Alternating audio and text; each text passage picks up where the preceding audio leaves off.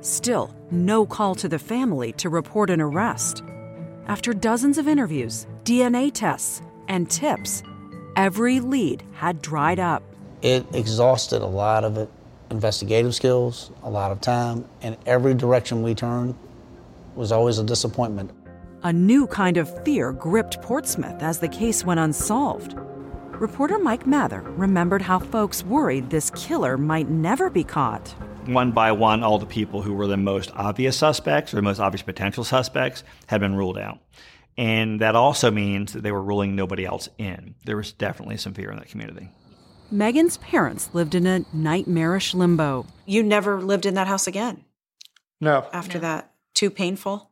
I could still see her after she was gone. That image of your daughter must just haunt you, seeing her like that. Absolutely. We started a new school year and everything, and it was still, nobody knew. Did you start to get really worried that this might not be solved? Oh, yeah. And then you start to kind of accept maybe this is a really random thing. We all just kind of started to not really know what to make of it at that point. The police aren't telling the public anything. Really anything. Yeah.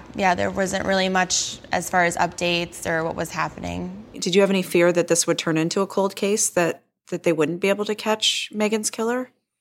We did have a fear that it was going cold.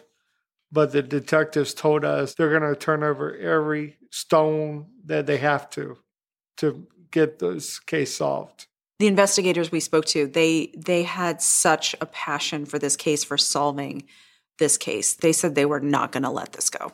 Did you feel that? Yes. I felt it, yeah. As the investigators tried to keep the case from stalling out, Megan's friends yearned for an arrest. Did you feel like there was a chance that Megan's murder may never be solved as the months went by? I guess I thought maybe there was a chance, but a very small one. I know that the police were working very hard, and I didn't think that it was something that they were just going to let go. You had faith that they would solve the case. Mm-hmm. And then Megan's dance teacher, Kelly Derrick, came up with an idea. Something she thought might help the police. I wanted to do something for the community, to raise, questions, to get somebody talking, to get anything out of anybody. On a Saturday in late September, friends and family gathered for a walk in Megan's honor. We had a huge turnout. It was a beautiful day. We told the community, to come out and is to remember Megan. You couldn't ask for better friends. Your daughter was loved. Very much so. Investigators were there too, just in case someone had a tip. Did you believe at this point that her killer was hiding in plain sight? We did. This time, in this lengthy and often trying investigation, creative thinking worked. Just days later, the phone rang at the police station. A new lead. The phone call was from a concerned citizen that said, "Hey, I just heard something that might be of interest to you." And was it ever?